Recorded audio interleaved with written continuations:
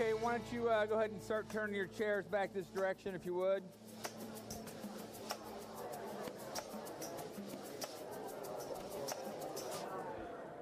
And I'll just highlight again. Hey, if you think you'd be interested in being baptized, I'll just say, Dan, well, you're going to be over there the whole rest of the, on that side over there. Just look for Dan over there on the side, especially during communion. If you want to go find Dan over there, because we can make that work. So, all right, let me pray, and we're going to look into God's word this morning. So let's pray together. God, we believe that this world we live in is more than what we see. We believe there's an invisible, unseen world. And we say that without any kind of goofiness or mystery. It's just we live in an invisible world as well as visible. And the invisible world is where your spirit speaks. And there's parts of us that are unseen. And so your spirit is in all of us who have opened our lives to you. And even to those here this morning who have not yet done that, your spirit is around them and always wooing them to the love of Jesus for them. So God, would you give us all ears to hear and eyes to see whatever you want to show us today. And we ask this all in Christ's name. Amen. Topic for the day to start off with is complaining. All right? I'm just curious, has anybody in the last week or so, not in a bad way, returned food back to the kitchen at a restaurant because you were complaining about something? All right. Did you raise your hand? No? Anybody? No complainers? Anybody called I canceled the pizza order. Okay, but it wasn't complaining. Anybody called a complaint department lately? Anybody complained about any service you've had lately? You did? Dan did. Dan did? Where's Dan? Yes, the water company said that we used 8 times more water the previous month. She said you complained about your water bill lately. Yeah. Because it was inaccurate. Okay. But he got it fixed, all right? Yeah, what'd you complain about? Yeah, the Postal Service lost my package. Was it a valuable package? Very valuable. It had my football equipment in it. So. And they probably said we didn't. Yeah. Do you have it back? Got it eventually. Okay, good. All right. Sometimes complaining is legitimate. Sometimes it's not legitimate. We're going to look at that example today. A couple things here. Let's go to the next one. I got some cartoons here. Calvin and Hobbes. Got a couple different ones, all right? Calvin says, some people complain all the time. They complain about the least little thing. If something bugs them, they never let it go of it. They just go on and on long after anyone else is interested. It's just complain. People who gripe all the time really drive me nuts. Next one. You'd think they'd change the subject after a while, but they never do. They just keep griping until you start to wonder what's wrong with this idiot. But they go on complaining and repeating what they've already said. And then Hobbes says maybe they're not very self-aware. Boy, that's another thing that gets my nerves. All right, next one. We got Charlie Brown here. Linus says to his sister, are you complaining again? Do you realize that you spent all your time complaining? And her response is simply, well, why shouldn't I complain? All right, another Peanuts, Charlie Brown. Snoopy says, don't complain about the rain. We need rain. Without rain, nothing would grow and we'd have nothing to drink. So never complain about the rain. Whimper, but don't complain. All right? A couple more. This one is an old one, Frank and Ernest, complaint department. Please speak directly to the brick wall. Right? Now, let's be honest. Sometimes when you speak to a live person, a complaint department on the phone, you feel like that. Let's be honest, too. Sometimes we feel like when we issue complaints to God, we're getting nothing back more than a brick wall, too, right? So we understand some of this complaining. The last one, long line for a complaint, nobody in line for gratitude. And just the sense that, and here's the question of the day, so what are you complaining about lately? And I don't mean about water bills or food that's not cooked right or things at restaurants or football equipment lost in the mail. I'm talking about, if you're honest, what are your complaints with God? Where's God failing you? Where's he not meeting your expectations? And where, whether you verbalize it or not, you know the stirrings of your own heart where you're just, maybe you're whimpering, but maybe you're also just complaining. And like, God, you're not pulling through for me. No, of course, we would never say that out loud because we're fearful that a lightning bolt might strike us dead. but we all have ways in which God has failed our expectations. We're going to look at today, what we've been doing the last few weeks is a series from the book of Philippians, ancient city of Philippi, a Greek city in the Roman world, and calling it Living a Life of Abnormal Joy, because Paul, who wrote this letter to the Philippian church, in other words, a group of people not unlike this group of people, ordinary people, he writes this letter and he's encouraging them. And where was Paul when he wrote the letter? He was in prison. And this is like really, really, really nasty prisons. He was in prison, but yet this book has the occurrence of the word joy or rejoice more than any other book in the Bible in terms of its length. So here he's talking about joy and rejoicing, an abnormal kind of joy, but he's in prison in a really nasty situation, but he's writing to people who he knows also they're having some issues going on. They're getting some difficulty for being Christians, persecution to various degrees. There was even some infighting in the church, but it was a lack of joy because of the circumstances they were incurring. And Paul's point to them is, joy is not a function of your circumstances. Joy is a function of your heart and your soul. And you can be a joyful person regardless of what's happening outside you, which to most of us is like, I don't get that. Because to me, joy is if everything's going my way. And if it's not going my way, then God's failing somehow. So what we're going to look at today, go to the next slide, and we're going to jump right into, last week we talked about Paul gets, right before the passage we're going to look at today, Paul goes in this big hymn about Jesus, and Jesus is Lord, and this is what that means. And I talked last week about how in a real practical sense, it's like, well, if he's your Lord, what does that mean? What's an area of your life in which you may be only giving Jesus 95% obedience because you're not sure about the last 5? But he goes in this big grandiose statement, this poem about Jesus and about his Lord. And then he goes into this next passage. And I'll just read it out loud from here. So he just finished this big kind of Jesus Lord, trumpets blaring kind of thing. And it says, "Dear friends, have you always followed my instructions when I was with you? And now that I'm away, it's even more important. Work hard to show the results of your salvation." Some of the passages translated as work out your salvation. "Obeying God with deep reverence and fear. For God is working in you, giving you the desire and power to do what pleases him." Let me just stop here just as a brief point. So he says, you have to work out your salvation, but it's God who works in you. And it's not a 50-50 thing. It's not like you do your part, God does his part. But also, we don't have the option of just kind of this, what I would call passive Christianity, where you just sit there and wait for God to do something. We have to put ourselves in a situation where God can do that work. The example I've given before, and I'll use it again because my friend Alan Myers up here, the dentist, if I have a bad tooth, actually he does root canals, so you really don't want to see him. If I have a bad tooth, something wrong, I could sit in my home for weeks hoping that Alan would somehow be moved to come to my house with his equipment and do the work, right? It's what I would call the extreme passive option. The extreme active option would be I go to my garage, get my pliers out, and try it myself. Both those, extreme passive or extreme active, both those options will not remove the problem that I have in a successful way. The solution is I need to be active in calling Alan and say, can I make an appointment with Dr. Meyer? Okay, that's active. They set a date. I get in my car that date, active. I'm getting in my car. I drive there. I'm being active. I get to the doctor's office, his dentist's office on East 3rd Street. I get out of my car. I'm a little bit shaky because I don't like dentists. I mean, I don't mind them, but Alan's a good doctor, so I'm a little bit shaky, but I'm still being active. So I have to put one foot in the, I have to get there. I get in there. I'm here for Dr. Meyer because he's going to do whatever to my teeth. He's going to rip my gums out or whatever he does. I don't know what he does. He's going to tingle my nerves, those kind of things. Yeah. And he's going to give me Valium too. So anyway, but I get there, I'm active, I walk in the office, he says, take a seat here. I sit in the seat, I'm active. I lay down the chair, they back it up, they raise it up. And then he says, now open your mouth. At that moment, I absolutely stopped being active. But in order to get to that place, I had to be active. At that moment, I have to be passively obedient to his instructions.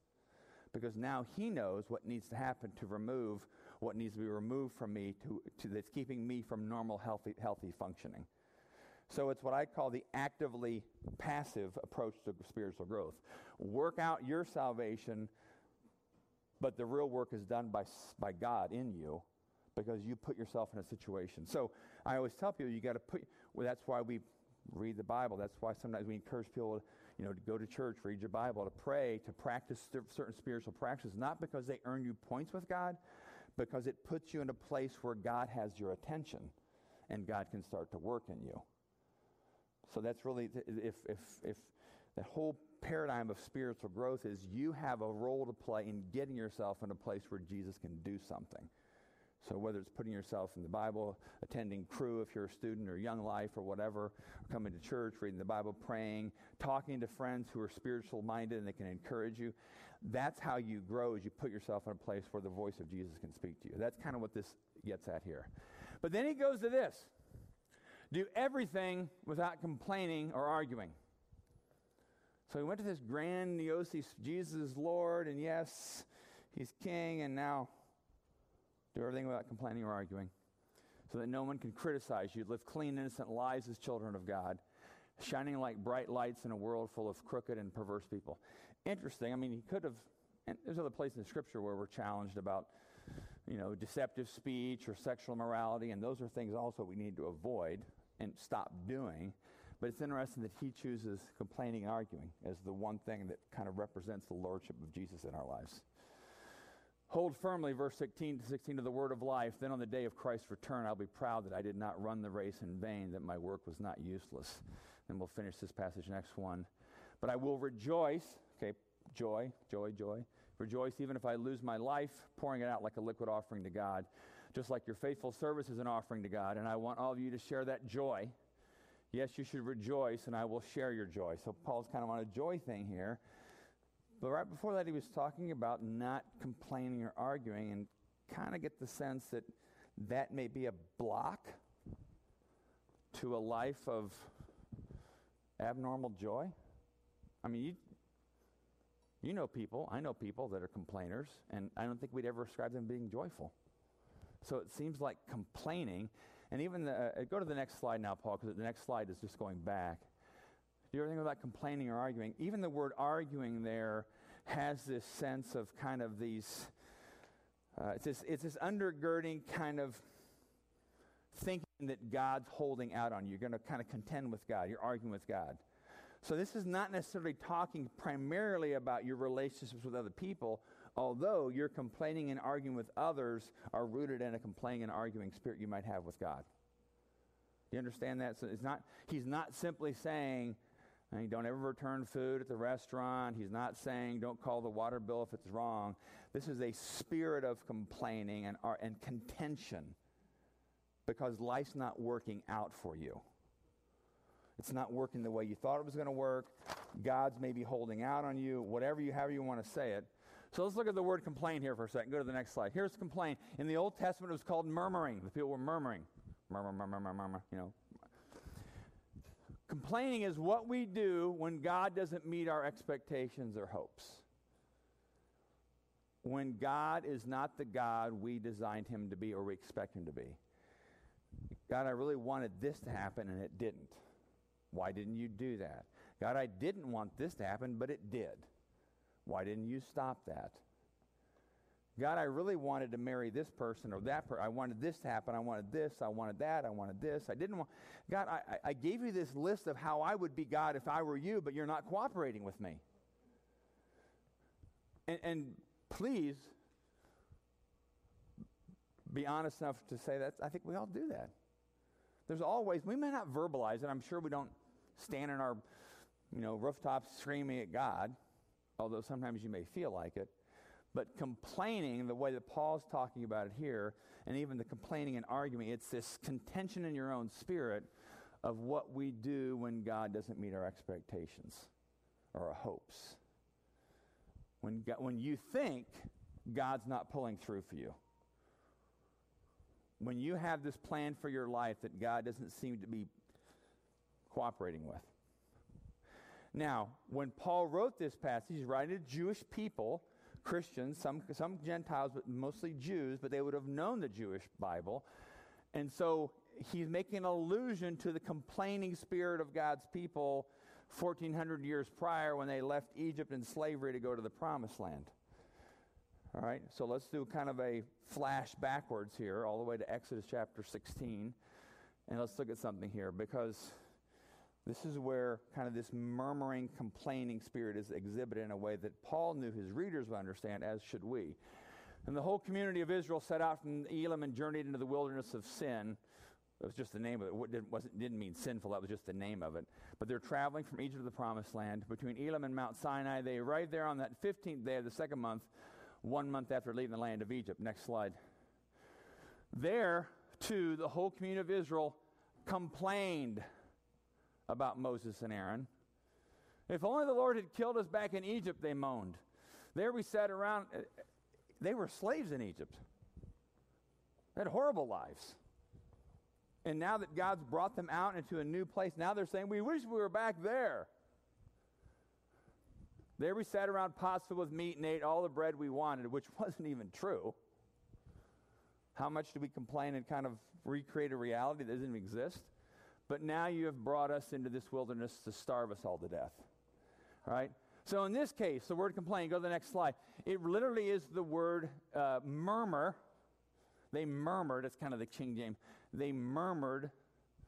And it's kind of, it's like complaint. It's resentment, it's dissatisfaction, and it's anger expressed in half-muted tones of hostile opposition.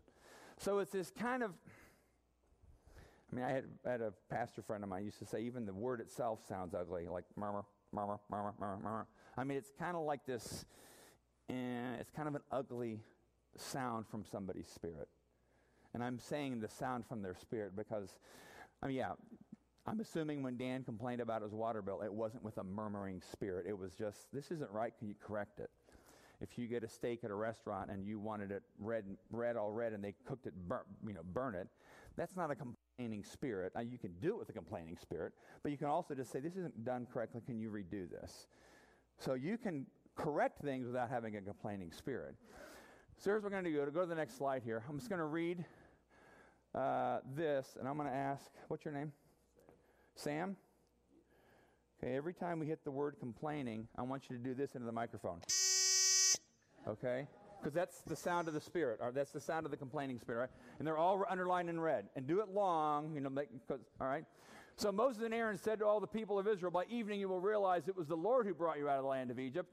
In the morning you will see the glory of the Lord, because he has heard your complaints, which are against him, not against us. What have we done that you should complain about us? A little bit longer next time, Sam. Go. Then Moses added the Lord. Then Moses. I'm gonna complain here. I can read. I'll find it. There it is. Then Moses added, the Lord will give you meat to eat in the evening and bread to satisfy you in the morning, for he has heard all of your complaints against him. Your murmuring. What have we done? Yes, your complaints are against the Lord, not against us. Next one. Then Moses said to Aaron, announce this to the entire community of Israel. Present yourselves before the Lord, for he has heard your complaining. And as Aaron spoke to the whole community of Israel, they looked out toward the wilderness. There they could see the awesome glory of the Lord in the cloud. Next one. Then the Lord said to Moses, I have heard the Israelites' complaints. Now tell them in the evening you will have meat to eat, and in the morning you will have all the bread you want. Then you will, actually God even says it'll come out of your nostrils. You'll get sick of it. God's responding in a God-like way, but he's exasperated with his people, which he can get that way with us. Then you will know that I am the Lord your God. Next one. Okay. Give me my beeper back, man. So like I said, you can be corrective without complaining, but do everything without complaining or arguing? And I know Paul means this, not just even verbally, even when subconsciously or even quietly to yourself, you're like, can't believe that's happening again. Why didn't I get that? Why did they do that again? Why did she do that again? We do a lot of subtle, quiet complaining. But Paul says, do everything without complaining or arguing. Now, so here's my question or my point from this morning.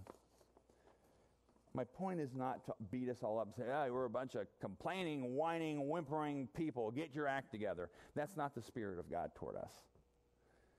So you say, okay, what's the point though, Matt? Because you're just trying to help us understand that we probably complain more than we think we complain toward God. Yeah, that's what I'm trying to get you to understand, because I'm understanding more about my complaints toward God when things don't go my way. And you might say, legitimately, wait.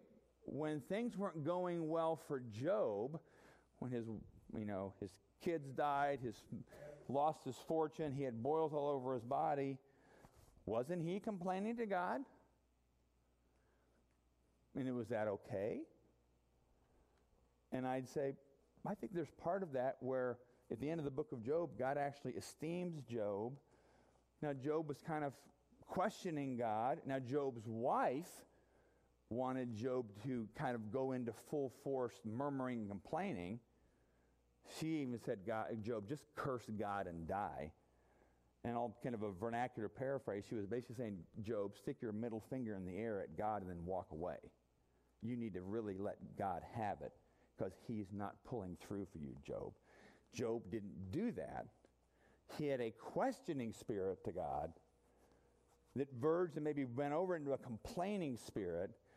But by the end of the book, you kind of sense, you do sense that God says to Job, and he says in front of others, Job understands me. So I'm not saying it's wrong to tell God you're kind of frustrated with what's happening in your life. I'm not even saying it's wrong to tell God we're not even sure what he's doing. What are you doing? Why aren't you doing this? But that complaining, murmuring spirit is when that takes control of you and you stop even telling it to God. It seems like the people in Scripture that issue their complaints directly to God, almost in a prayer-like kind of rant, are the people that God seems to respond to. But when they turn their back on God and just complain about, but it's no longer relational complaining, kind of that sense, I think that's what Paul's talking about.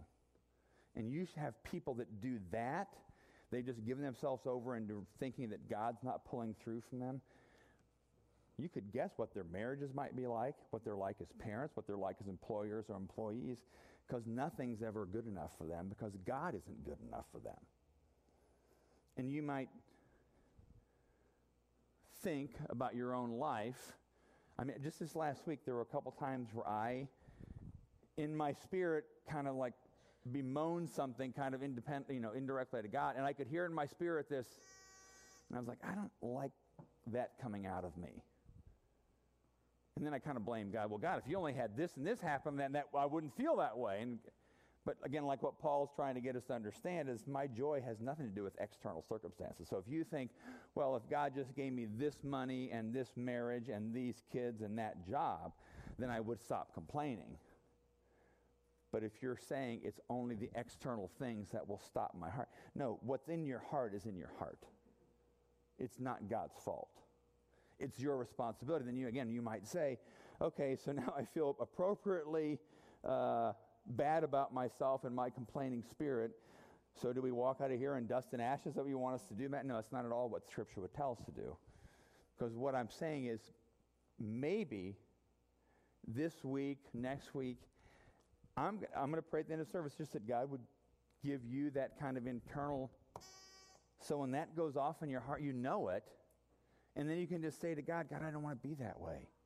I don't want to complain about you. I don't want to complain about what my life is and think it's your fault. And again, we don't think that consciously, but maybe there'll be a time where you just sense something in you, kind of like, oh, I don't want that. And then you tell God, I don't want that anymore. It's like calling the dentist, I want this out of me. I want it out of me. And it doesn't get rooted out overnight. Sometimes the way God roots things out of us is kind of challenging and hard, but it's life-giving. And this passage here in the end, I'll read this passage from Paul in Romans chapter 8, because I want you to understand this. So my challenge to you is, for the next few weeks, see if you can live a life without any complaining or arguing, verbal or nonverbal. And my guess is you'll fail at that, but when you fail, I want you to think about this. All right, there's no condemnation for those of us in Christ Jesus. The response to when you feel this in your spirit is not to say, oh, what a stinking Christian jerk I am. I can't even live. No, there's no condemnation. Don't go there. That's where Satan wants you to go when you fail. But what Paul says is, because through Jesus Christ, the law of the Spirit who gives life has set me free. So you don't go to this self-condemning, I just complained again. I don't like that. I'm a bad Christian. No, go to, okay, Jesus, I know that's part of me. I don't like it. I want you to change that, set me free. It's a whole different demeanor. Because any of those things, whether it's a complaining spirit, whether it's being argumentative, whether it's being deceitful, whether it's sexual immorality, whenever those things spur up in your life, what Satan wants you to do is to kind of see it like, oh, I'm just a bad Christian. I'm really messing it up, although you may use words in your self-talk that are much more profane than that. I'm really blanking it up. That's where Satan wants you to go. Where the Spirit of Jesus wants you to go is, I don't want to keep doing what I don't want to do. Jesus, rescue me. And you show that kind of openness to Jesus. You kind of show that kind of openness to the Jesus who Paul just proclaimed as the Lord of all heaven and all earth. And because of his death and resurrection sets us free. I guarantee you, if you had that be your response when you mess up, Jesus will be finding the way to your heart, like the song we just sang. You know the way to my heart. God, I don't know why. I don't know where that darkness is coming from. I don't want it in me, so Jesus, take it out of me. And follow wherever he leads you. But too many times in our Christian life, and I've been there, and my guess is you've been there, too many times we think the right response is this self-condemnation. But that just leads you to more of the same. It doesn't set you free. And Paul's message here is, no, the Spirit of life sets you free. So when you see those things, when this goes off in your spirit and you don't like what you hear, you don't like what you smell in your own spirit or hear, it's like, no. I know it's there, and I need to acknowledge that, but Jesus now set me free. It's a whole different way of thinking about it. And that's what Paul's saying. And then he says, what does he say in that passage? And when we live that way, we shine like stars in the universe.